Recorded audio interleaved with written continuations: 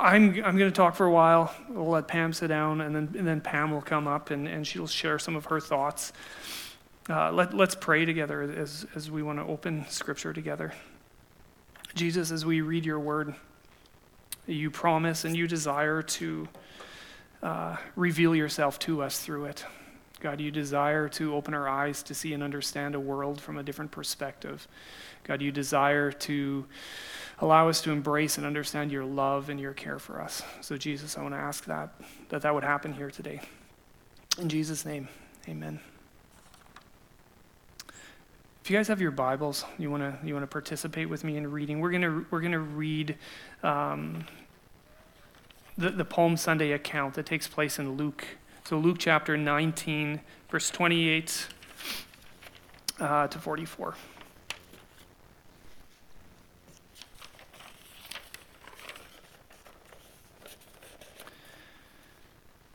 After Jesus had said this, he went on ahead, going up to Jerusalem.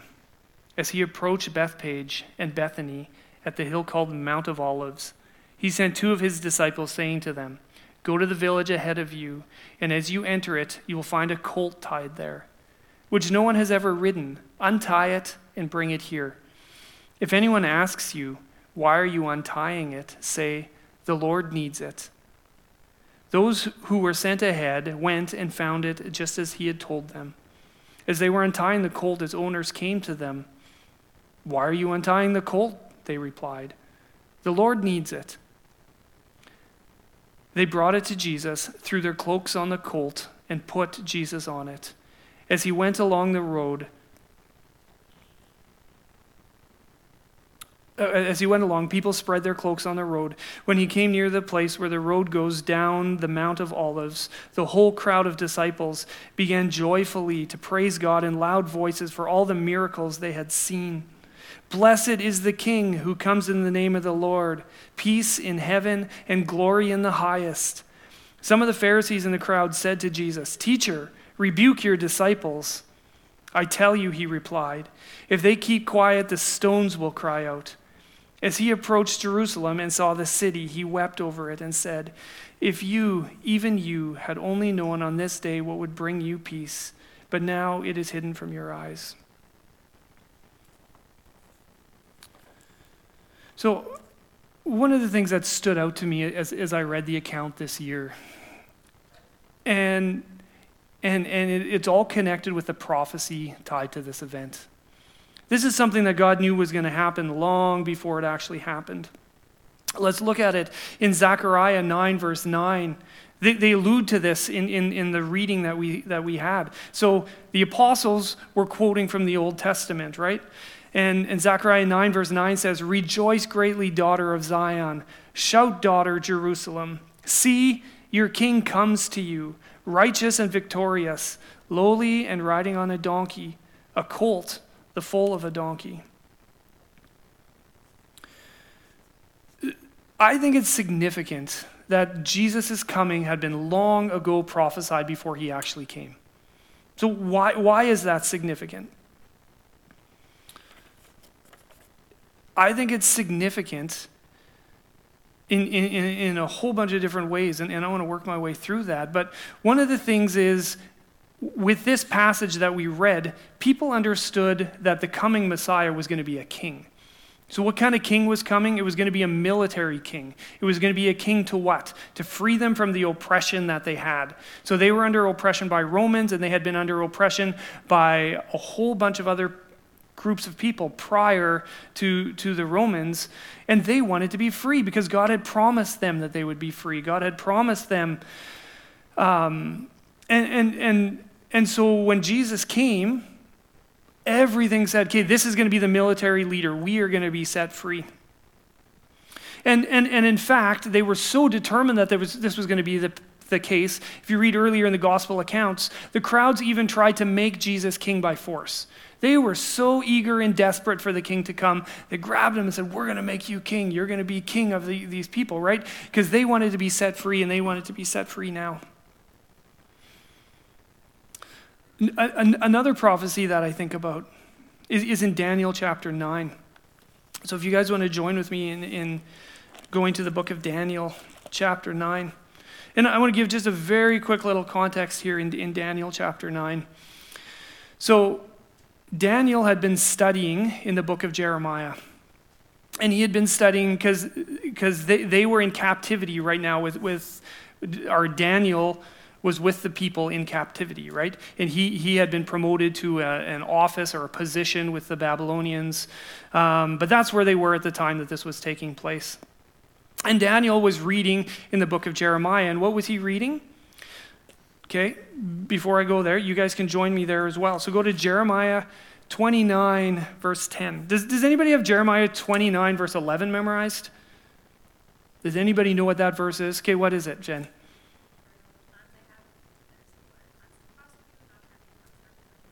Okay, so if you couldn't hear, it's I know the plans I have for you, declares the Lord. And it's that section, and we love to quote that verse, right? Like, it's good. It's a feel-good verse in so many different ways. This is the area that Daniel's reading, but it's not this. It's what was coming before that verse, in verse 10 that Daniel was reading. And Jeremiah had written a letter to the exiles in Babylon, and in verse 10 he said, "This is what the Lord says, when 70 years are complete for Babylon, I will come to you and fulfill my gracious promise to you to bring you back to this place." What is this place? Back to Jerusalem. Because they've been separated from Jerusalem, and they aren't there anymore. And then it goes on to say, "For I know the plans I have for you, declares the Lord." So this makes me think of a whole bunch of different things. First off, God had a plan.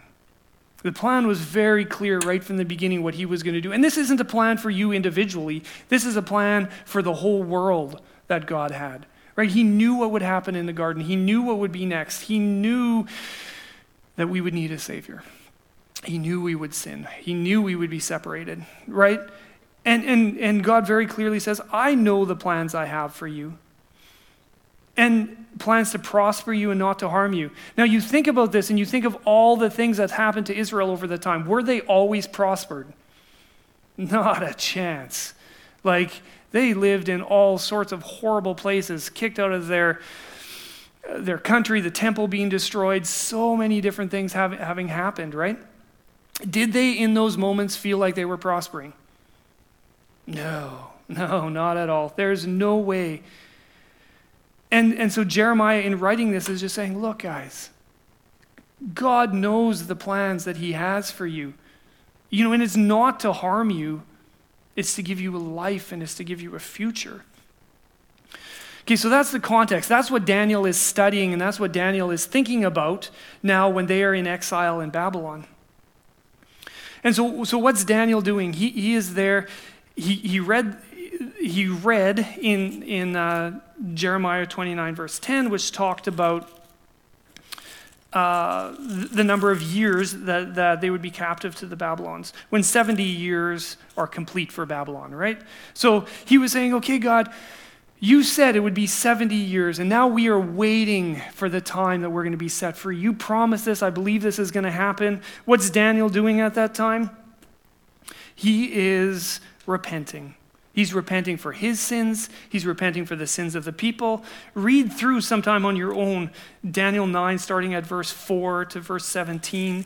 It's just amazing the heart that Daniel is having, praying, longing for God's promise to be fulfilled, his word to come, and repenting of his own sins, repenting of the sins of the people. It's a beautiful heart posture. There's a number of songs that are written out of that section there. And then we get into a very specific prophecy that comes tied with that. So starting at Daniel 9, verse 20. And it says, "While I was speaking and praying, confessing my sin and the sin of my people Israel, and making my request to the Lord my God for his holy hill, while I was still in prayer, Gabriel, the man I had seen in the earlier vision, came to me in swift flight about the time of the evening sacrifice. He instructed me and he said to me, 'Daniel, I have now come to give you insight and understanding. As soon as you begin to pray, an answer was given which I have come to tell you. for you are highly esteemed. Therefore, consider the message and understand the vision." So the heart of Daniel, he's repenting. He's calling out to God. He's, "God, you will fulfill your promise. I long for you to fulfill your promise." And then God sends an angel, Gabriel, to come to him and to give him a little picture of what's going to happen. The purpose of the picture isn't that he's going to understand everything. The purpose of the picture is so that he can feel cared for and loved by God. Very briefly, in verse 24, it says, 77s are decreed for your people and your holy city. So 77s, this is referring to 70 groups of 7 years. So 490 years is what this is referring to. And he says at the end of 490 years, transgression will be put to an end.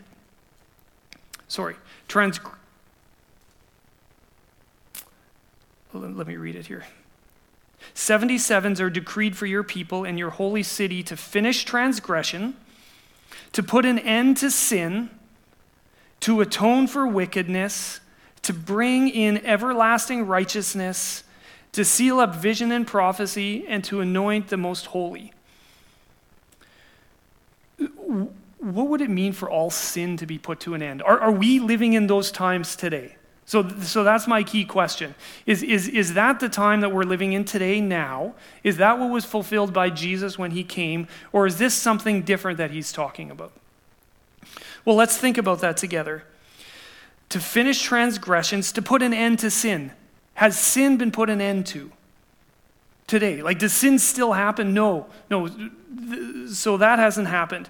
To atone for all wickedness. No, we still have wickedness around us. To bring in everlasting righteousness. Are we living in a time of everlasting righteousness? No, we're not. To seal up vision and prophecy, meaning to fulfill everything that's ever been decreed, that God has decreed. No, we're not there either. And so this is a time that God is talking about in the future. This is a time that's going to come. This is the time that we are all longing for, where an end to sin will come. And this is all the plans that he talks about, the plans to prosper you. And I think it's just a beautiful picture. And then all of this begins to tie to what's going on in Jerusalem at the time when Jesus comes and Jesus enters. So why is prophecy here significant for me? And I want to just give you a couple key things. First off, I don't think God gave us these prophecies so that we can pinpoint something or a specific event for a specific time for our own specific purposes. We have seen people try to take prophecies and pinpoint it to a specific time for a specific purpose for their own gain in many circumstances. And I don't think that's the purpose of these prophecies. I think the second most critical thing is Jesus has always had a plan. He continues to have a plan. And that plan was being revealed in Jesus coming into Jerusalem, riding on a donkey on that particular day. This is all part of the plan. And if we continue here, know and understand this: from the issuing of a decree to restore and rebuild Jerusalem until the anointed one, the ruler, comes, there will be 7 sevens and 62 sevens. So if you want to add all of those together, right, the last 7 hasn't been talked about, so we're just talking about the first group of 62 sevens and 7 sevens, which happens to be 69 sevens, right? So what is that? 483 years, I think, if I remember correctly. So 483 years. Then that's when the anointed ruler will come.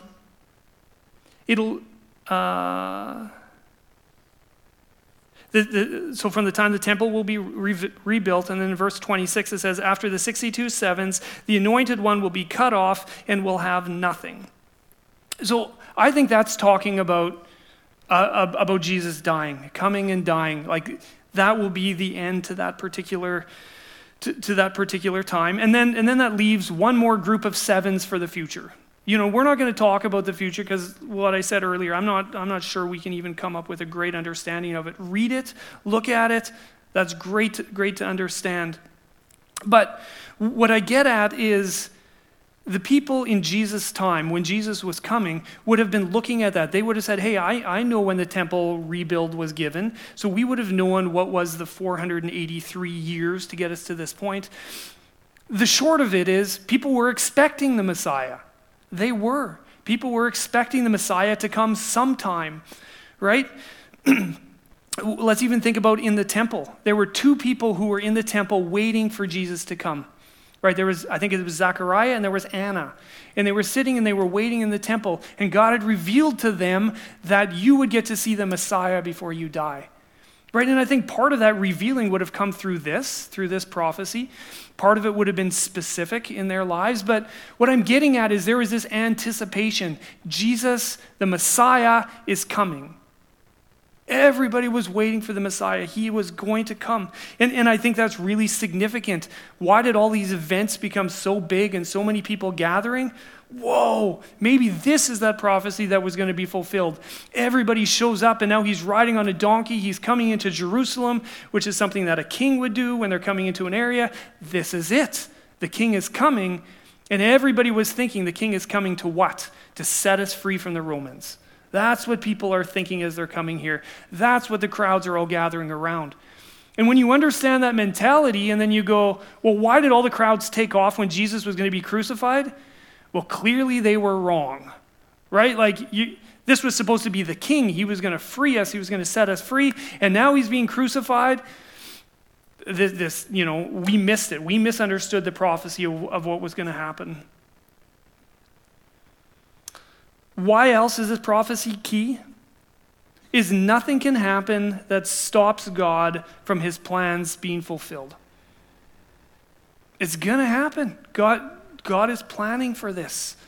And nothing that people could do, all sorts of people tried in all sorts of different ways to stop his plans, but nothing could.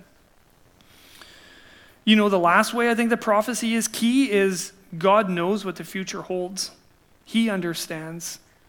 And what's he doing? He's inviting us to walk in relationship with him as he knows and he understands that. We can get a piece of it. We can understand a piece of what is going on. And so then we have two things, right? We can do what the people say. Let's try and force him to be king so that he will accomplish what we want. Or we can say, no, okay, we are going to walk in a relationship with you and we're going to see where you go. In Hebrews, it talks about entering the holy rest. And I think this is a picture of it. The holy rest is one where we say, okay, God, you're the one doing it. It's not me doing it. So, let me just make it just personal. We all have situations. We all have challenges that we're in, that we face. We face situations where we have to decide, are we going to try and fight to make this happen? Are we going to wait on God's timing? Are we going to wait for God's timing? And sometimes we try and force things before it's the right time. Before it's the time that God wants us to. And so as I think about that, my heart or my prayer in that is, God, make me a person who's willing to wait. Make me a person who's willing to hear your word. Make me a person who's willing to walk step by step with you rather than feeling like, no, I need to understand all the pieces.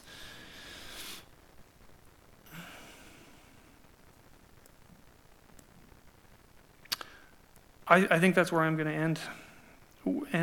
So those are my musings. Some musings on prophecy, musings on what was going on at the time, what was key about it, what was tied to it. And so, Pam, why don't you come up and share some of your musings?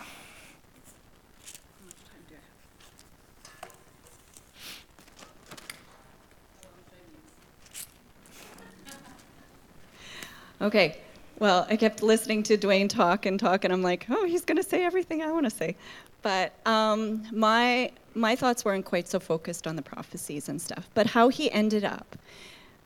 He was talking about our longings, right? Our longing is for a king, a savior, somebody to rule. But what is that to walk in relationship with that king? Because we say we want those things, but when the rubber hits the road, do we really want that ruler or that king to lead if they don't lead the way we want them to lead? That's I think, a question. And so what would have been the typical fanfare of the king? Dwayne mentioned somebody coming in. Some of the research that I did would often have been the bigger the fanfare, the bigger the horse, the bigger the whatever, but he came in on a donkey. Do you know the significance of a donkey? It was an image of peace. Okay. Savior, save us! But what have they seen? The rulers are fighting. They're like, they're using their power in ways that have been hurtful, oppressive, and he's coming in as the king, but on a donkey. Not only a donkey, the colt of a donkey. Oh my. You think. And that was in Zechariah, but also in the Gospels, it mentions that it's a donkey, and he comes in gentle and humble.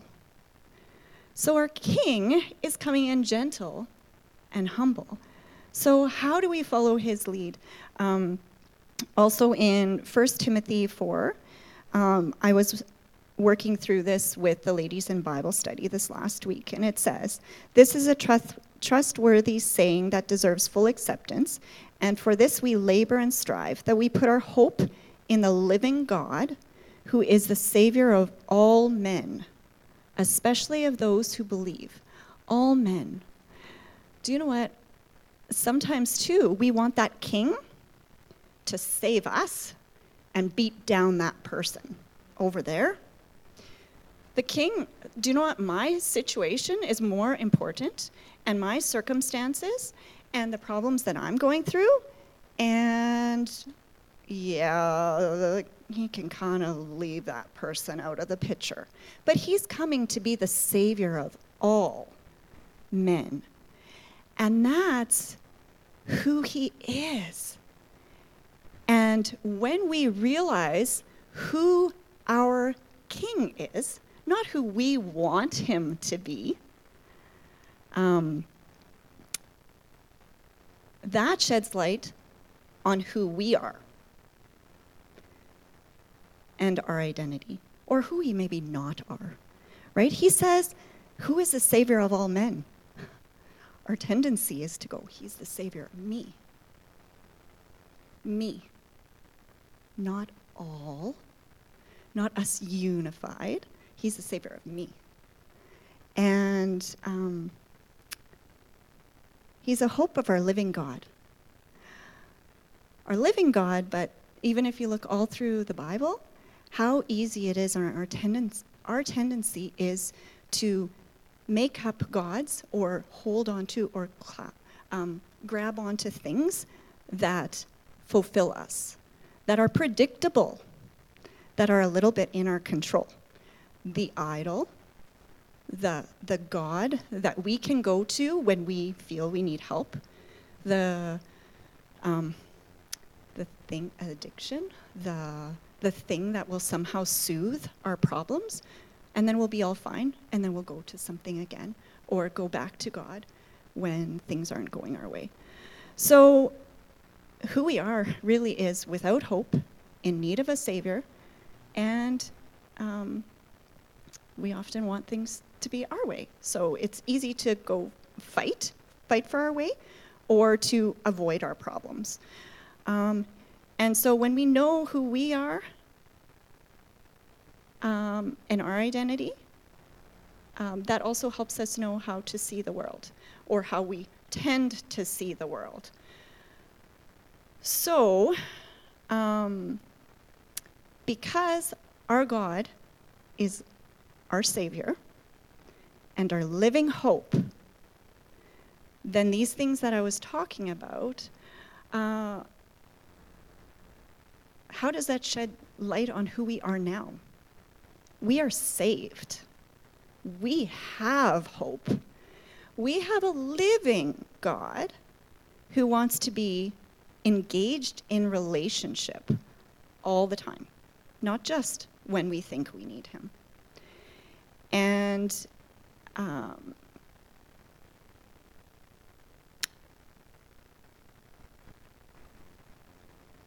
And so when we start looking at our world overwhelmed, don't just look at God then and demand help. But that's what, as Jesus was entering Jerusalem, a lot of them were, I think, I'm not speaking for everybody, but there was the Hosanna, like Jen mentioned. There was a Hosanna praise, but the Hosanna, save us, and save us now.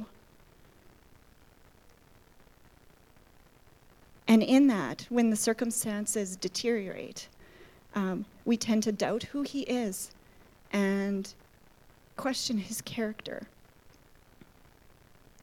We think we want comfort, power, control, but that doesn't satisfy.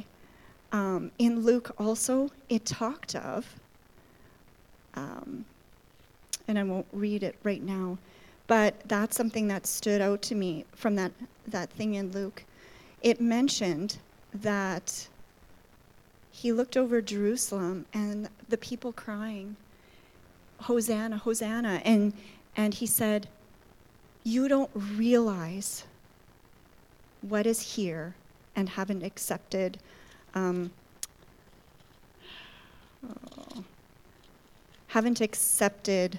what is before you, the peace that he is offering. And because of that, you'll face more trials and stuff. Oh, now I'm forgetting the right words.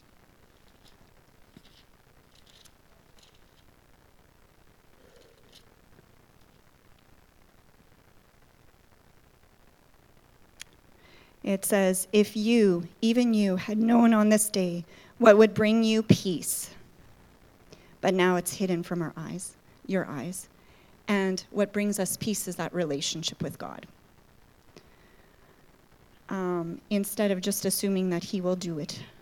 And so when they didn't see him for who he was, they cut off their hearts from relationship. Right? When you close off being in relationship and going through the hard, uncomfortable with somebody else, you close yourself off to listening. You close yourself off from asking questions. You close yourself off from seeking. And he wants us to seek first the kingdom of God rather than our own comforts, our own rights. And so, because he is inviting us into relationship, it's tough. It's uncomfortable. It's hard to step into that relationship with him.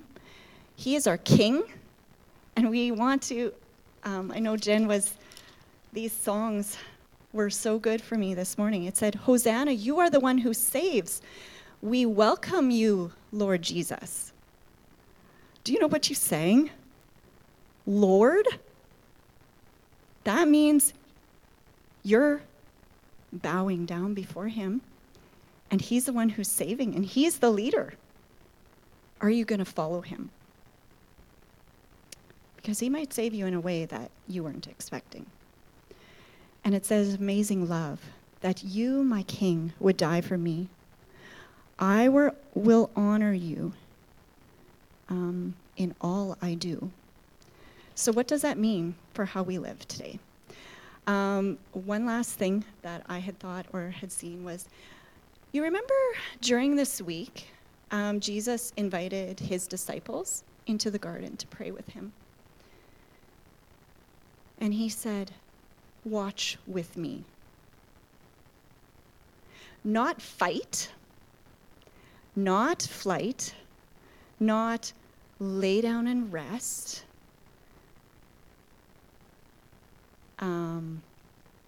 not join the army and pick up your swords and let's take on everything, but be present in relationship and watch with me. And as you're going into this week, I don't know, that for me was a very good challenge. Watch with him. And I think as you are walking with him, and watching with him, there's a peace that will be in your hearts that will be so strong that no matter if the waves are big around you, I'm thinking of the boat too, right? If our eyes are on God, it doesn't matter how big the waves are, but that it matters where our eyes are on God.